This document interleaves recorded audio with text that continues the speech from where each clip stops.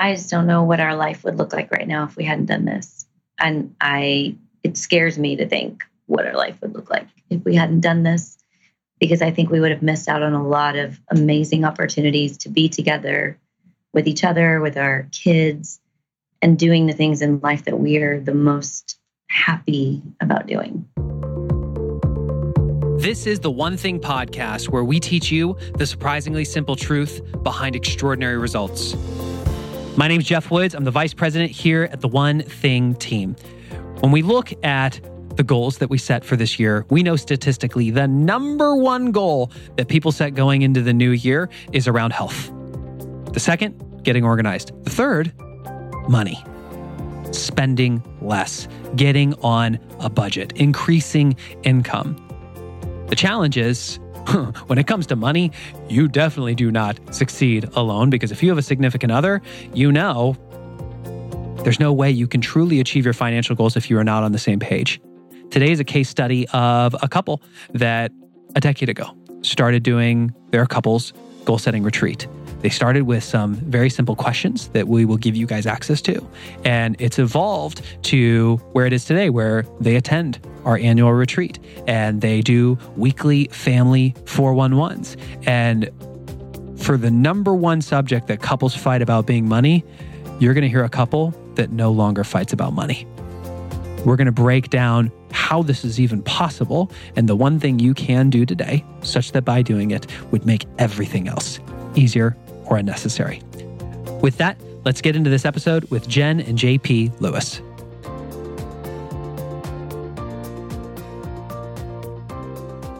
We're here today to talk about what becomes possible when you sit down with the people that matter most to you and you set goals together. Now, so to give people a little background on who you are, Jen, you are the lead agent on the Papasan Property Group. So you work directly with Jay Papasan's wife, Wendy. So you're plugged into the ecosystem. And JP, you've been an executive at Keller Williams for how many years?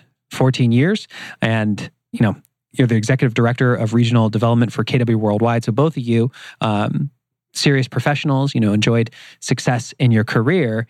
I'm curious if we go back to 10 years ago when you started doing your goal-setting retreat, what life was like back then. For a lot of people who have been following the podcast or who came to our couples retreat last year or who went through the online course, they're doing it for the first time. How long have you been doing this together?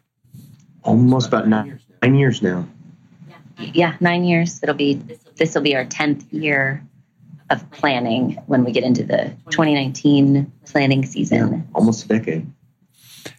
What was life? Take us back to the beginning. If you can even remember that far, you're going into your first retreat together. Why did you even decide to do it to begin with? I was forced. Yeah. Well, we were dating. Honesty.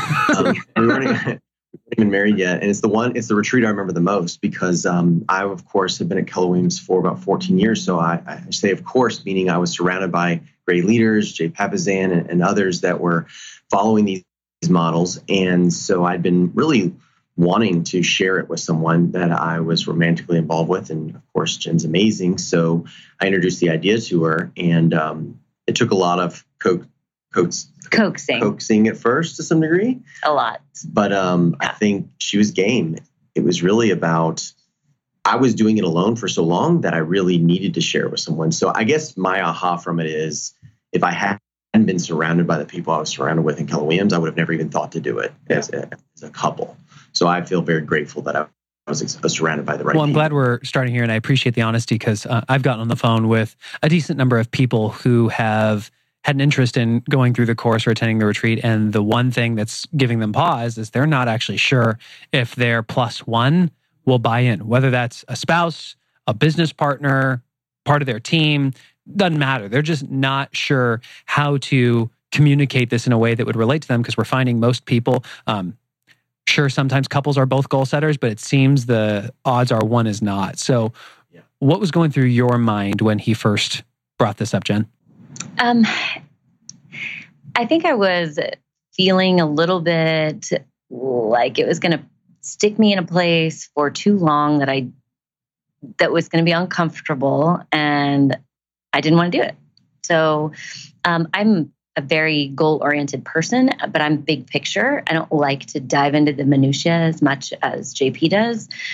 So when he started talking about it, that's all I could think of was, oh, this is going to be like just diving into the minutia of everything for 2 days. And I don't understand what the need of it. You can do that on your own, and then we'll do big picture later. And it didn't make sense to me yet because I hadn't experienced it. But when he explained the outcome, the goals of what was going to be on the other side of it, it helped me reframe it a little bit better that, this was really to make sure that we were set up for the year, that we were set up for the next 10 years, that our children were going to be happy. And of course, he threw in and we get to plan our vacations. So there were some things in there that were exciting to me, which helped me just kind of give in the first time. So I want to flip it because we fast forward to today. You've been doing this for almost a decade. There are so many people out there. This is their biggest challenge is, what if my plus one's not a goal setter? What if our goals aren't the same? How do I get them on the same page? What do you say to those people who were in your shoes 10 years ago and going, I don't want to touch that with a 10-foot pole? Yeah, that's a great question. I really think that had I known what I know now, I would have done this 10 years prior. So I think the thing that scares most people the most is the unknown. So why let it keep scaring you? If our goals aren't the same, that's okay. It doesn't make it a good or a bad goal. It makes us aware and insightful of what it is that the other person wants. And if there's a way to bridge that gap where we both get what we want, or we end up helping each other get what each other wants, then it's all for the good. Or I don't know, I guess if I were in a worse situation, I don't know that it would be a bad thing to realize that you're on different pages, and is our marriage strong enough to handle that? I guess. Yeah, I would agree with that completely. I think the saving grace from a real tactical perspective for that first one that we tried to do and we failed at it many times, but on that first one we were very successful, was we leaned on the questions that Jay and Wendy provided. The fact that I, by sheer grace of God or pure luck, I asked those questions instead of making statements to her, I think it's the reason she accepted it. And I also gave myself permission to pause and not judge anything she was saying. So I think from the beginning, we got off on the right foot because of those questions and not trying to bring our own opinions in. So I want to repeat back what I just heard, because I think it's really important. People may have skipped over it. I think it's easy in a relationship. We're not the same people. We're not equally assertive. We're not equally intense. We're not equally emotional or sensitive. And sometimes we make declarative statements. And what those questions allowed you to do, JP, was to ask thoughtful questions that allowed Jen to self-discover answers that maybe you wanted to say otherwise, but because it was her idea, there was some ownership and buy-in over it. And you felt like you had more of a partnership. Yeah. We literally sat on the same side of the table at the restaurant, pulled them out, looked at one copy. We didn't sit across from the table from each other. The physical setup of it felt very like we're going to look at this together and ask the question of each other collectively, not me asking her. Yeah. So for whatever reason, it sort of fell out that way the first time. We've tried to emulate it every time, but we've absolutely, like any married couple, have fallen into the trap of bringing in judge or blame it and just kind of getting off track, but the core of it is always there. And thankfully there's a model to go back to. Yeah. I would say the key for me coming back to it after the first time was what JP said. There was a lack of judgment. I mean, there was a question here or there that felt judgy in response. Like, why do you need to spend so much money on your hair and spa? That's the most curious way to ask that right. And for those of you who are going, okay, what are these questions? If you go to theonething.com, that's with the number 1 in the URL, click on free stuff, you will see the kick-ass guide to your couple's goal-setting retreat. These are the questions that Jay and Wendy have curated over a decade and shared with thousands of people. These are the questions that Jen and JP started with that really kicked off their annual ritual of doing a retreat together. You can get it for free if you go to theonething.com, click on free stuff, and you will see it there. I think when he saw my frustration with his response, quickly backed down and realized that's not the point. The point of the retreat that I think may get missed by the person who doesn't want to do it is not to do that. It's not to judge each other's answers. It's just to know what those answers are and figure out what the best next step is to go down that path together, whether that's separately and together at different times. I think the biggest fear I had for sure was being judged about the way I spend money, the way I think about money. What I want in life, is it not good enough for what he wants in life? Like, those things were the key fears behind my lack of buy-in in the first one. Oh, yeah. Men and women have so many different shame issues that are just impossible to avoid completely. So the best thing you can do, in my opinion, is give yourself permission to just, exactly like Jen said, the goal is just awareness. It's like when you're dating. We go on these dates with people we're just meeting, and we're really curious about everything about them. And then all of a sudden you get in a solid relationship or a marriage, and the curiosity stops. Well, why stop? So just give yourself permission, at least on the first one, that it's just about awareness. There is no discussion or decision that we're going to do anything differently, but we're going to leave this weekend knowing where each other want to go. Mm-hmm. And then maybe revisit it later. It could be a week later or a couple of days, maybe even just a few hours. But give yourself that space. I think is really important. I mean, I think the big goal is the net worth goal. We are net worth millionaires. And 10 years ago, I was in debt. So we weren't married. I was in debt. We both owned home. He owned 2 homes. I owned 1 home. But I never foresaw the ability to get to a place financially that we're at. Not only the net worth itself, but the safety net that we've built in our life with cash on hand, and with planning ahead of time for those trips and those special moments with our kids, that I don't know if we would have been able to do all of that had we not been doing this one activity every year. Absolutely. I'd say Jen, when we first met, was a longtime successful executive professional at IBM, and she's switched for the last 5 years now to being in real estate. I don't think we would have done that together, or I would have understood her vision or her goals to be as supportive as I hope I was. The trips with our children was a huge deal, which it was really about reallocating money to the things that we both agreed were important, and maybe starting to learn together about what the things are that weren't so important. So in 10 years, the net worth was huge, the travel, career changes, and just being on the same page during huge life changes, like moving from houses and just normal life events. We were more on the same page because of it. So I want to dive in there because you said something really important, which is reallocating funds and time to what matters most. So many people know how to set goals, but they don't know how to have a relationship with them.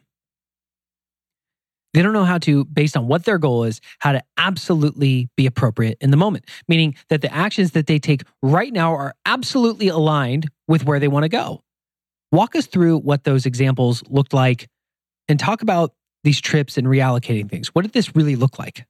I mean, I think when we look at what the big goals are for the year, we definitely look at prioritizing, taking that 80% and putting it aside and looking at what are those top things that we really want to do? And what does that include? And what is that going to cost us? And then how much money every month would we have to save to make those things work? And does that fit in our budget? Okay, if that does, then when we add in everything else that we want to do, does it work? Or do we need to take some of those 80% items and put them aside? So what's a trip that you guys got clarity on, that by sitting down once a year, you cast your vision, you realize, wow, this trip is a priority? And what were the things that you started to realize were true distractions that would have sabotaged you even being able to take that trip? The first thing that comes up to my mind, you might agree with, is taking our daughter, who's now 12. By the way, we have a 12-year-old daughter and a 7-year-old boy. At the time we started this, she was 2.5, and taking her to Puerto Rico because she was learning Spanish and also the Bahamas. So taking her out of the country, so to speak, for the first time was a huge priority for us because she was learning Spanish. She was learning different cultures from around the world, and we wanted her to actually experience that and not wait like I did till her 20s to even get on an airplane. We wanted her to have that experience, and reallocating, material things, the furnishings and furniture and just stuff that you normally think you have to buy to fill up a home. We were less focused on that and more focused on, going on these kind of adventures. Yeah. I think it was also, for me, it's time. And part of the process of budgeting for these vacations was making sure I allocated time for them as well, which in my business time is money. And every week I'm away is a deal I might not be working on. So realizing, and Jay said this, Jay and Wendy said this, and I think because Gary said it to them, that you only have so many spring breaks with your kids. Yeah. So when we sit down and we think about what our year looks like, spring break is a priority, always. It's a trip that we get to take with our kids. So I have to allocate the time. I have to make sure that I desire to, I don't have to. I desire to make the time. And I desire to work with JP on our budgeting to ensure that we have the right amount of money to allocate towards that, where at the end of the year, we're not looking back, regretting we did it for financial reasons or just not making it a priority. The awareness, again, going back to that first conversation, helped because the way we were taught to think about money was polar opposites. I was saving for every possible disaster that could happen and not really enjoying the fruits of a great career at Keller Williams. And meanwhile, Jen was taught the opposite: enjoy it and spend it and don't worry about it with you when you die. Yeah. And so coming together, the awareness of her strengths and my strengths and how they offset each other's weaknesses really allowed us to kind of go, okay, well, maybe we won't spend so much on material things, which was what she's really experienced that and comfortable with, and we won't let our money sit in a bank account and just be dead and not do anything and actually lose money just sitting there kind of miserly. That bridge of those two ways of thinking helped us create something better for our children and for each other. I heard a few things there. And Jen, I heard you say suddenly that you had buy-in to the budgeting process because you understood the why behind it, the purpose. I'm saying no to this because I'm going to say yes to something that matters so much more. We watch this happen. So many people spend by default rather than spend by design. Right. I remember our partner, Abe Shreve, over at our coaching company, and he said, and I'm paraphrasing here, a budget without a goal just feels like constraint. And I realized for me and Amy over the last year, I was so focused on the budget. And she wasn't really clear on why we were budgeting to begin with. She wasn't clear on why we were tracking our spending and why we were having weekly finance meetings, because she wasn't clear on how what we were doing today would help us achieve what we wanted to achieve someday from now. Suddenly, when you sit down and you're able to ask questions rather than tell and find out what matters to them and walk all the way back to say, great, if we want to take our kids to Puerto Rico or to the Bahamas, how much is it going to cost? Okay, great. Now, how much is our actual budget for travel? What are the other trips that could possibly compete with this? What's the order of priority? What are all the other things that we will have to say no to in order to say yes to this? It's just thinking big and going small. That's why coming together matters. You get clear on what matters most so you can act on what matters most. Exactly. Yeah, even 10 years in, we fall into that trap still to this day. I get nerdy about the numbers, and I had 100 countries in my mind that we wanted to visit. But after a while of saying that over and over again, Jen started to challenge of like, well, why 100? That feels arbitrary. Let's put a list together and prioritize if we're really prioritizing. So it's not just the money. It's also the things that are on your bucket list or that you want to do. Coming together and not being afraid to kind of open up and have some of your preconceived notions challenged will keep you out of that hole, because we were just budgeting for budgeting's sake and kind of doing numbers for numbers' sake. And you really have to have that combination of big picture and the tactical of doing it. Mm-hmm. The thing that I keep hearing, and it's unspoken, it's that just having the understanding of what's inside the other person's mind. It's the insight, because the truth is, anybody who's married knows that marriage is hard, and continuing to grow together is a very big challenge, especially when you have different influences in your life. When you're sitting in a corporate headquarters or you're sitting out in the field, you have different mentors, different coaches, different friends, yet having that time just to sit down and ask great questions without judgment so that you can truly date each other and understand what it is that you want and how do you help each other get what you want. Well, one of the other things that was the most important for me is I was married before, and we did not get along when it came to finances. So I had a lot of fear coming into our relationship around that just to begin with. And I think a lot of people have fear around it for whatever reason. The emotional tie-in to those financial goals is the one thing for me that helps me buy into this process every year, time and time again. And now multiple times a year as we We used to just do once a year. Now we're doing our check-ins quarterly. We've not done that before, but we were doing like maybe once in the middle of the year. And if you'd told me that 10 years ago I was going to be talking about this every week or every quarter, I would have really been upset. Let's go there, because I said it before, I'll say it again. People know how to set goals. They don't know how to have a relationship with them. What does your rhythm look like together so that you constantly have a relationship with your goals and with each other? At a baseline, I would say it's just like trying to lose weight or eat right. You got to get off this trip about beating yourself up for falling off the wagon. We've fallen off as much as Jay and Wendy, if not more than most people have. It's very common. You got to get off of that and start looking towards the future. So number one, you got to give yourself permission to just say, hey, we messed up. It's time to get back on track. And then it's about, like Jen was saying, a weekly touch-in on a 4-on-1 together, and then quarterly review and reset, like the couples retreat taught us as well. So pause real quick. You do weekly 4-on-1s together? Yeah, it's called a family 4-on-1. What does that look like? So family 4-on-1s was another tough one for me to buy into until it would get to the point where we were months in and JP would just show me the budget and where we were versus where we wanted to be. And I was like, oh, I can't do anything about this now. It's 3 months later or 4 months later, and I'm over budget in this category and he's over budget in that category. So what's the point? I got very... We're looking at the past, not the future. Right. I started getting very upset about it and losing that buy-in that I had to do this process. So we sat down and talked about, well, what does that look like? And for me, I'm fine. I'm 100% okay relinquishing, quote unquote, control of our daily, weekly, monthly financial sort of interactions. JP likes to do that part. He's very good at the actuarial side of it. He likes to dig into the numbers. So letting go of that was fine. Letting go of that and not knowing what was happening is not fine. And when we got to that realization, this weekly 4-on-1, weekly family 4-on-1 was what we decided we needed to do, where Sunday mornings we get up, we get a cup of coffee. We don't do it first thing because we also realized I'm not a morning person. I need a cup of coffee. I need to wake up for a minute before he starts talking to me about money. So, be aware of how you behave in the morning if you're going to do this.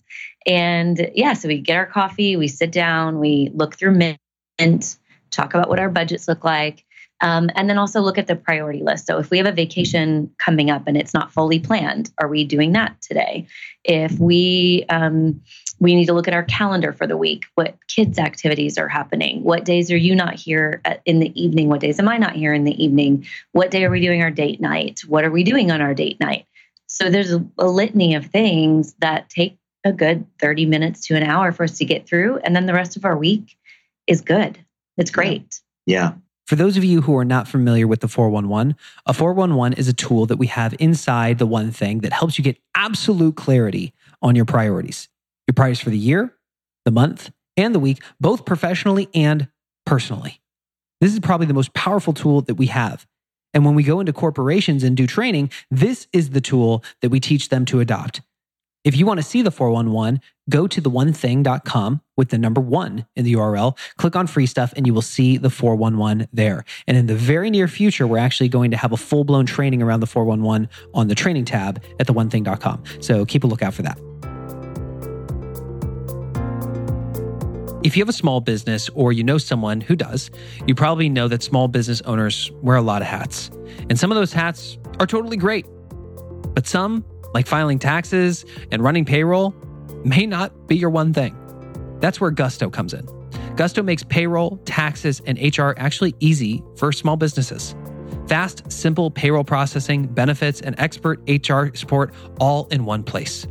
Gusto automatically pays and files your federal, state, and local taxes, so you don't have to worry about that. Plus, it's easy to add on health benefits and even 401ks for your team. Many of the old school payment providers just weren't built for the way that modern small businesses work. Gusto is. So as we go into the new year, ask the question, should we let somebody else wear some of those hats that maybe I shouldn't be wearing? In this case, listeners of the One Thing podcast can get 3 free months when they run their first payroll. Try a demo.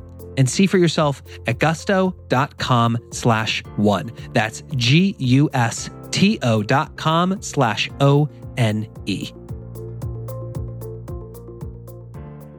I want to pull back because I'm hearing all this, and in the back of my mind, I just keep having Gary's message.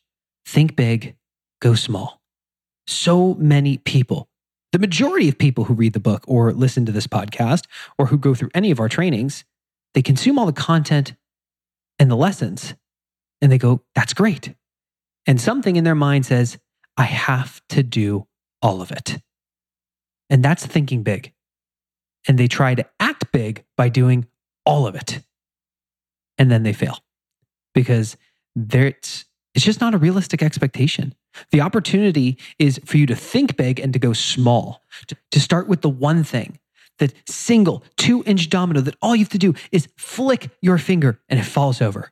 The one thing you can do such that by doing it, everything else will be easier or unnecessary. What would you suggest for people as a lead domino? Do the questions, right? Yeah, I would say the easiest thing you can do if you're just getting started in this process is to, as you said, Jeff, pull out those questions, lean on that model, and have an awareness conversation without judgment.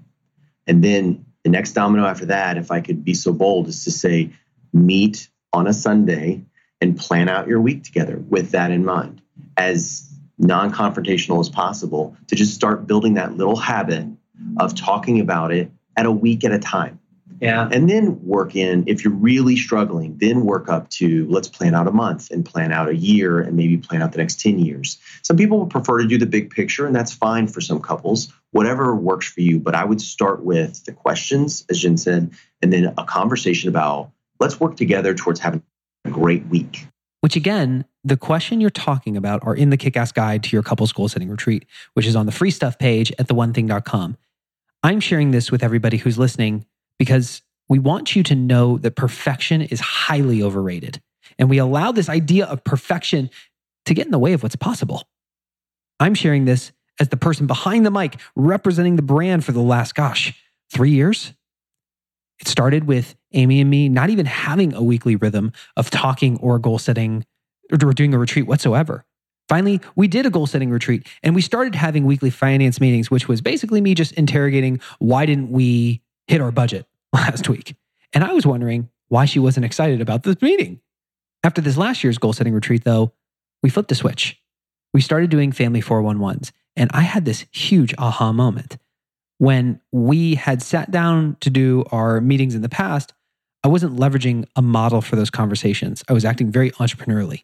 I was thinking about, what do I think we should be talking about? And I pulled something out of thin air and brought it to the table. And I didn't really have buy-in from Amy. Versus this year, when we said, okay, look, we're just going to follow the process that we teach in the goal setting retreat. We're going to go do our goal setting to the now exercise. We're going to have our someday goals, our 5-year goals, our 1-year goals. Then for the goals that really matter, that are big, complex, multiple people, we'll do a GPS for those. We did one for our finances, for building net worth together. Then we each do our 411s individually, not together, because my voice would often trump hers just because I have a stronger personality. So both of us now come to the table saying, these are our priorities. And then being able to have a conversation on a weekly basis around, okay, you said that these are the priorities for the month.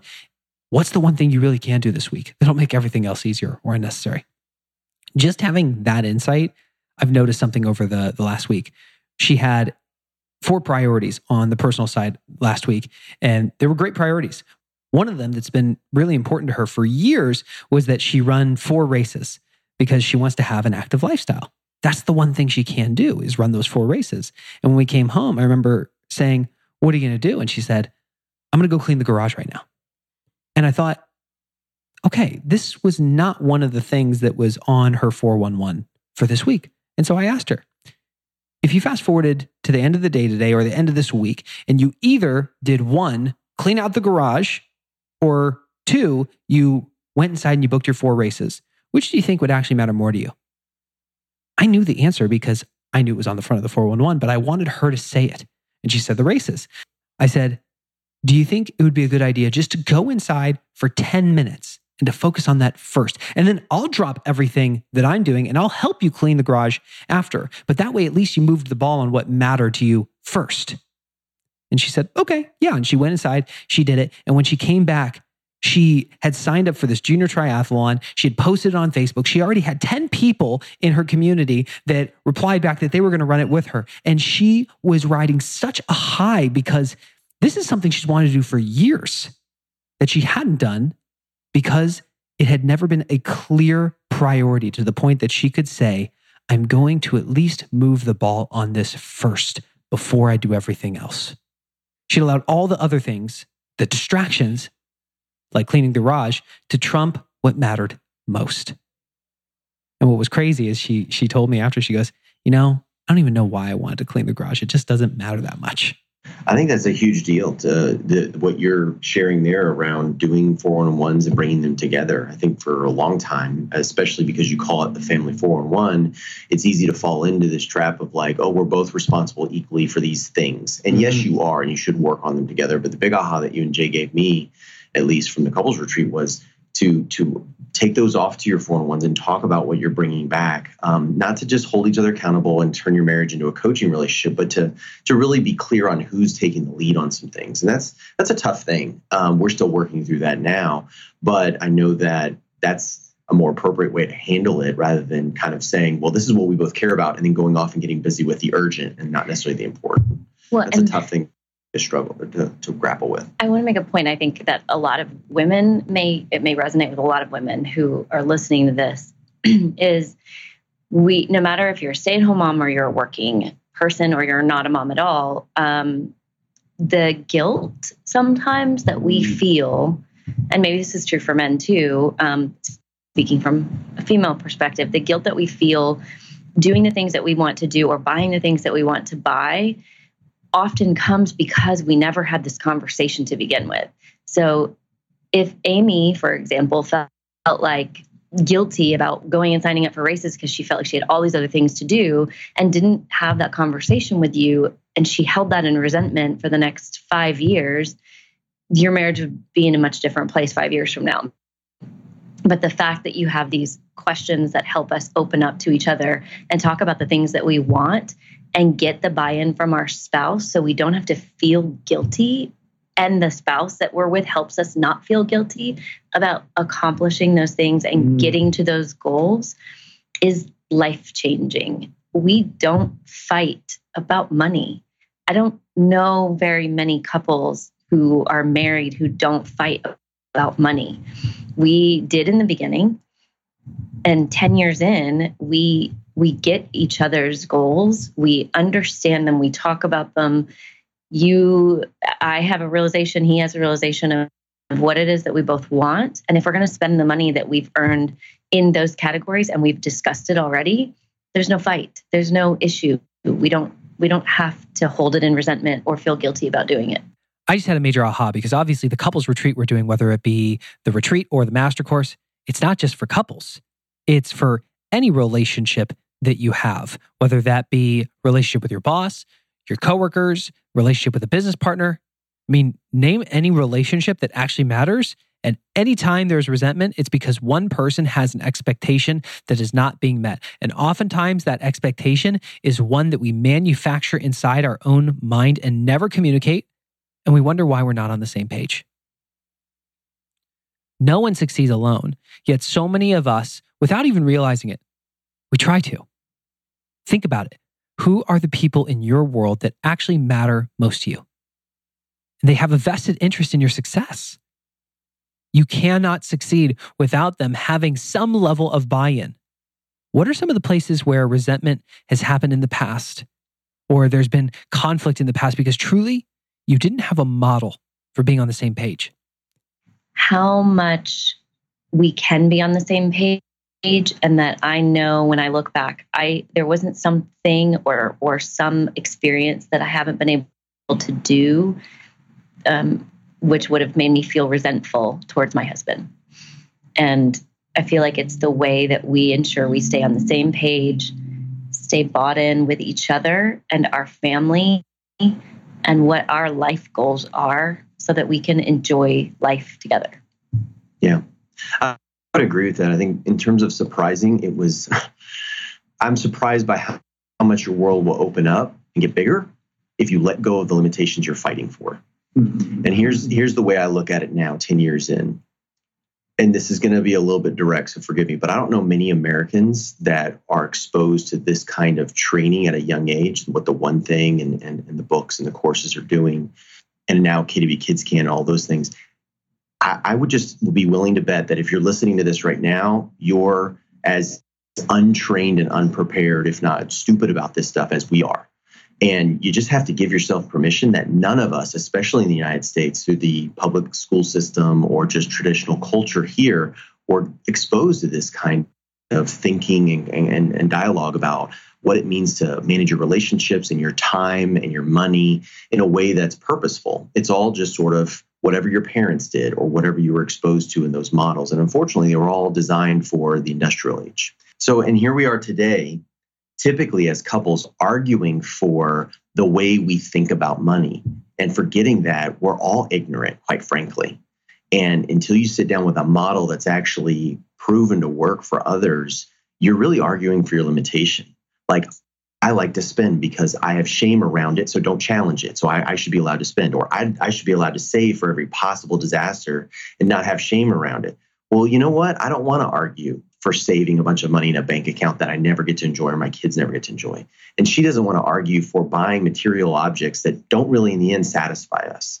So when we let go of arguing for these things that are really just defending our own shame and let go of it and start listening and asking these questions, I think that's when the world opens up. So what I hear you say is that every single one of us, there's some limitation that we're fighting for. A story that we are telling ourselves. And when we dive deep, there's a reason for it. Whether we feel shame or whether we feel deprived or feel justified, entitled, there's some unspoken belief that we may not even be consciously aware of, and we're fighting for it. And this is an opportunity. Instead of going tit for tat in the relationships that matter most, actually come from curiosity to ask, what is it that matters to you? Why does that matter to you? Not to judge them, but because you're genuinely wanting to know so you can help them get what they want.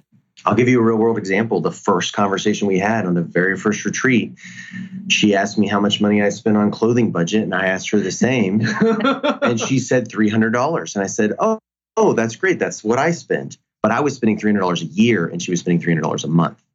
Neither one of those are good or bad. But when she basically laughed that I was spending $300 a year, I could have taken the easy route and start defending that and arguing because I was proud of that. But then when she started opening my eyes to like, you're an executive at a very important company, it's time to start expanding that budget. It's definitely time to start dressing the part. And you have the opportunity to do that.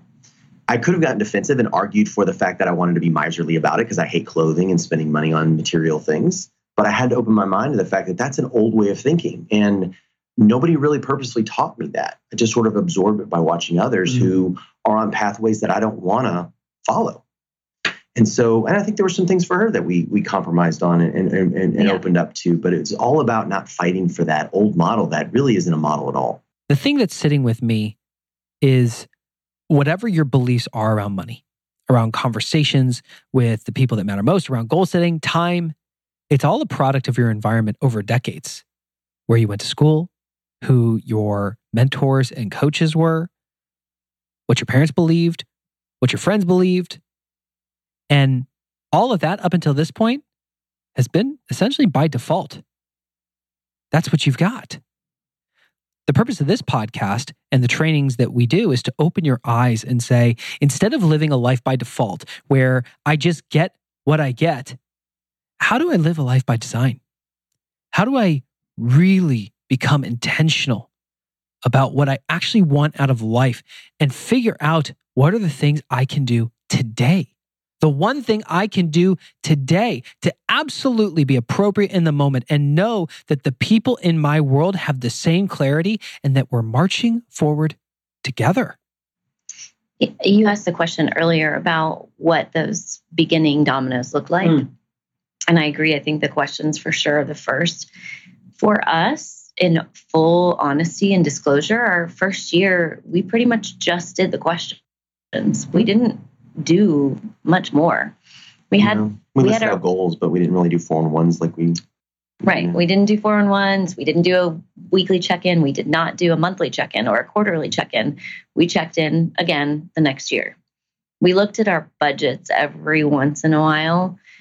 But for me, that first year, it was a lot just to sit down and do this and have my mind blown a little bit by the fact that we could come together and be on the same page. And for someone who had a lot of guilt around the way I spent money, it was the first year of my life where I did not have that guilt because I attempted at most moments to be appropriate to what we had discussed because I wanted to be in a happy marriage. I wanted my husband to be happy. I wanted to be happy. And then a year later, when we came back around to think about it again, was when I was ready to plus it. So to do a little bit more of a check-in, to get a little more involved, to be a little more on track with the budgeting and talk more often. And still, it wasn't a scripted weekly thing. So I don't want people who are really against this to think that like you have to jump in, do this, and then do something every week, because that's scary. It was scary to me when I heard it.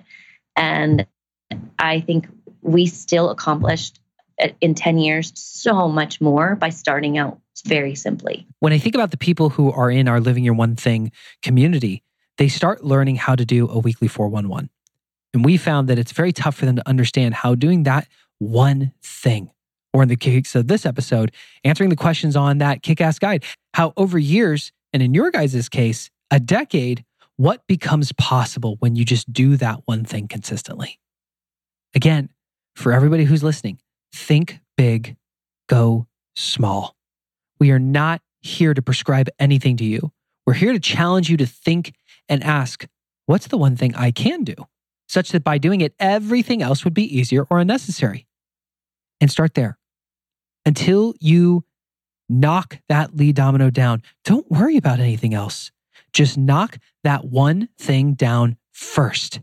Then you've earned the right to look up and ask, okay, what's the one thing I can do? Such that by doing it, everything else will be easier or unnecessary. I'm curious because you started with the questions on the Kick-Ass Guide to your couples goal setting retreat. You fast forward and you've been doing this for almost 10 years. You've actually made a financial investment to attend the goal setting retreat. Why? What's the difference between just doing the questions on the guide versus attending the retreat or going through the online master course, which facilitates the retreat for you on demand? I think the biggest thing I was looking for personally was a community of other people who were doing this. I didn't know that many people doing it other than Jay and Wendy, and still struggle with it sometimes. I'm a spender, not as much of a saver. And there are still moments for me where I want to do more and spend more. And there are other people out there who want to live the life that we are also attempting to live. And I wanted to be around people like that to hear and reinforce what we're doing is the right thing and the way that we're thinking about it is the right way to go about it. I also was looking for ways to plus what we were doing because it, like anything, it gets a little monotonous. Still, Yeah. And what are we not asking that we should be asking? Yeah, the best thing about a community like that is it exposes you to people who are probably thinking or could be thinking bigger than you are. Mm-hmm. So I think I agree with Jen. It was definitely a community. I also got stuck in, I've been with KW for 14 years. I've been exposed to Jay and Gary for the same amount of time. And I used to teach the 4-in-1 and the GPS and the 1-through-5 in our company to other staff. And I actually stopped doing it because I got so wrapped up in it not being able to be perfect at it that I got disenfranchised, not with using it, but with teaching it. I didn't feel valid. And going to the couples retreat and doing this and engaging with Jen, even and giving ourselves permission to just say, hey, we screwed up a little bit and it's not perfect, gives you that opportunity to kind of open your eyes to like, well, there's community where we can learn and grow faster and not have to recreate the wheel that's already been built before us. Right. So I think couples retreat and engaging in this community online or at the retreat itself at that event it's huge. It's about mastering the basics. And that's all we should ever focus on instead of trying to get all complicated with it. Really just go back to those core basics. Yeah, it's interesting Vince Lombardi at the beginning of every season walks into the locker room on the first day of practice and holds up a football and says, "Gentlemen, this is a football." Because the truth is, it's so easy to get distracted by the shiny new objects, the new tactics. Yet tactics aren't what leads to extraordinary results. It's the surprisingly simple truths. And I really appreciate that. I want people to know, if you choose to go on this journey, the questions don't change. The models don't change. Even as much as you go through them year after year after year after year, those things don't change. What does is your answers. There's a story of Albert Einstein when he was a professor at Princeton. After a few semesters, the other professors came to him and said, "Hey, Einstein, the students are on to you. They know that you're never changing the questions on your tests. You need to switch it up." And Einstein looked at him and said, "I refuse." And they said, "Why?" And he said, "Because I'm going to keep asking the same questions because the answers keep changing." That's part of enduring the monotony of success. So wherever you choose to begin, whether you want to start with the basic questions on that kick-ass guide, or if you want to do it at the higher level by either attending the retreat we put on in November or going through the online master course right now, the difference is that it actually facilitates your retreat. So you go through the entire goal setting process. You just have a much higher level of clarity and you know what you need to do absolutely every day to be aligned with your goals. Our hope is that you start somewhere and know that it's probably going to get boring. And whatever the payoff is, it's on the other side. The communities do some really great things for you in that they give you permission to not be perfect at this, which was a big win for me going to that. It's just realizing, okay, even Jay still struggles with this sometimes and they fall off track. And even Jeff and Amy have their challenges with doing it. And even Gary has had his challenges in following everything perfectly. But the idea is that there's a model that we're looking at. And the community also gives you that ability to move faster. And the thing about this is as the categories don't change and the questions don't change, if you're in a community and you're engaging in it and you're really building your relationship together as a couple, it is fun. I mean, like the things we think about doing now, which is categorizing countries we want to go to beyond just being a number, but actually a priority of where we want to visit in the world and what we want to do with our children there. It's giving me the confidence that when we are on our deathbed, God forbid, we can look back and not have regret. This is the best gift we could give each other. It's the best gift you could give your children if you have children. Or if you plan on adopting children or whatever, do this for the sake of giving them a better opportunity. That's worth it, even if you're alone or single or just getting started in this process. Be aware of what you're creating for people around you. Let's be really clear, because the whole purpose of this podcast is not just to fill your ears with awesome ideas. It's hopefully to inspire you. It's to empower you to get into action so that you can then turn around and empower others to get into action. So our question is, out of everything that we heard in this episode, what's your lead domino? What's the first step? And I'll recap the tools we've covered in this if you want to choose to make one of them your lead domino. There's the questions that Jen and JP have spoken on the free stuff page of theonething.com. That's the kick-ass guide to your couple's goal setting retreat. We've also got the 411 template for you to download there as well. And then there's trainings around the 411 on the training page. It's called our Living Your One Thing community. So you'll see Living Your One Thing there. And if you want the retreat facilitated for you, it's called the One Thing Couples Goal Setting Master Course. If you want to attend this coming year, we've got two. You'll see them there, the Reset Retreat and the Couples Goal Setting Retreat. The choice is yours. Where will you begin? And will you be the type of person that actually explores it before you check your next email today? So for you, Jen and JP, anything final that you'd like to share before we wrap? I just don't know what our life would look like right now if we hadn't done this. And it scares me to think what our life would look like if we hadn't done this, because I think we would have missed out on a lot of amazing opportunities to be together with each other, with our kids, and doing the things in life that we are the most happy about doing. Yeah. And there's still challenges. There's still things that we're struggling with. But man, it feels good to at least be in a community and have a model to look to figure out how we're going to handle that in the future. At least have confidence in that instead of being entrepreneurial with the next 10 or 15 years of our lives.